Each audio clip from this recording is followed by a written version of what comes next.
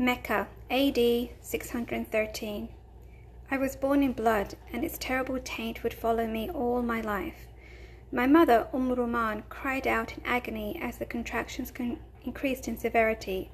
The midwife, a stout woman from the tribe of Bani Nawfal named Amal, leaned closer to examine the pregnant woman's abdomen. And then she saw it, the line of blood that was running down her patient's thigh. Amal looked over to the young girl standing nervously to the side of the wooden birthing chair where her stepmother was struggling to bring forth life. "Asma," she said in a soft voice, trying to mask the fear that was growing in her chest, "get your father." Your mother, Abdullah, was no more than 10 years old at the time, and she paled at Amal's words. Asma knew what that meant. So did Rahman. "I'm dying," Rahman gasped, her teeth grinding against the pain. She had known something was wrong the moment her water broke. It had been dark and malted with blood, and the subsequent horror of the contractions was far beyond anything she had experienced at the birth of her son, Abdul Gaba, so many years before.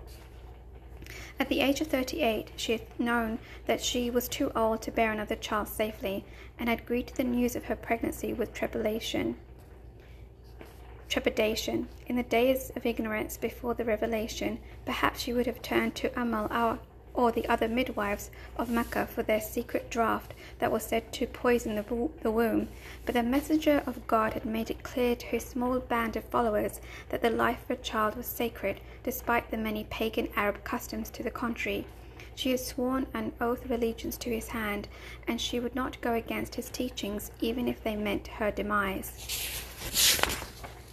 Unlike most of her neighbours and friends still clinging to the old ways, Rahman no longer feared death, but she grieved to think that her child, the first to be born into the new faith of Islam, might not survive to see the sunrise.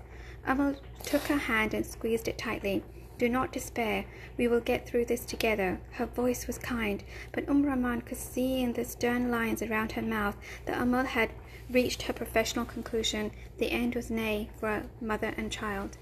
Rahman managed to turn her head to her stepdaughter Asma, who stood frozen at her side, tears welling in her dark eyes. "Go bring Abu Bakr to me," she said, her voice growing faint. She stroked the girl's still plump cheeks.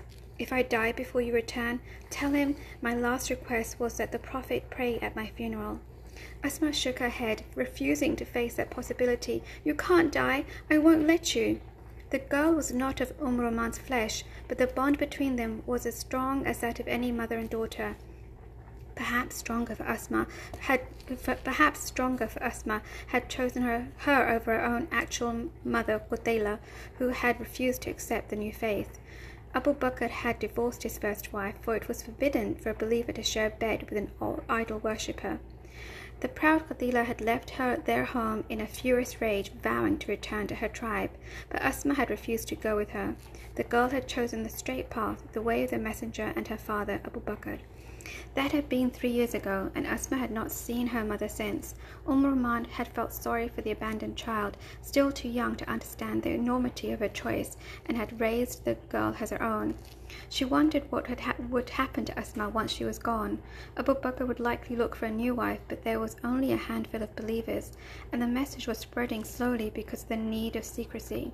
If the pagan leaders of Mecca learned the truth of what the Prophet was teaching, their wrath would be kindled, and the tiny community the believers had founded in the shadows would be exposed and destroyed. In all likelihood, Asma would be alone without any foster mother to guide her through the journey of womanhood. The girl was past due for her cycles, which usually began at the age of 10 or 11 for those born under the harsh Arabian sun. The menstrual flow would erupt any day now, but Rahman would not be there to comfort her through the shock of first blood.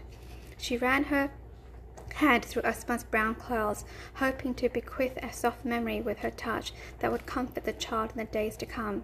And then a shock of pain tore through Rahman's womb, and she screamed.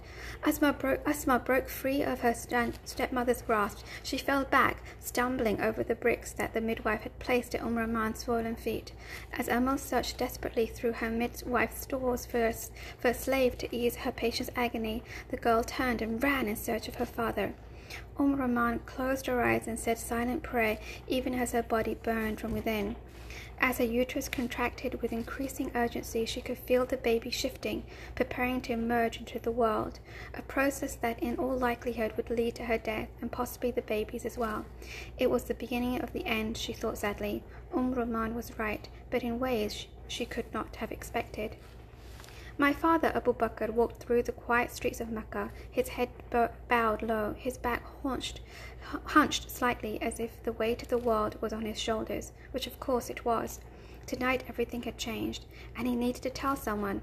Normally he would have gone straight home after emerging from the Prophet's house, as their dwellings were next door to each other, but after what he had seen and heard tonight, he needed to take a walk.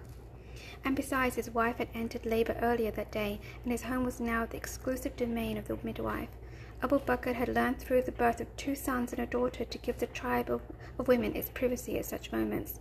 A man can only serve as a bumbling annoyance or a dangerous distraction to the sacred rituals of birth, and the safe delivery of this child, the first to be born into the revelation, was important not just to him, but to the entire Muslim community, all 20 of them.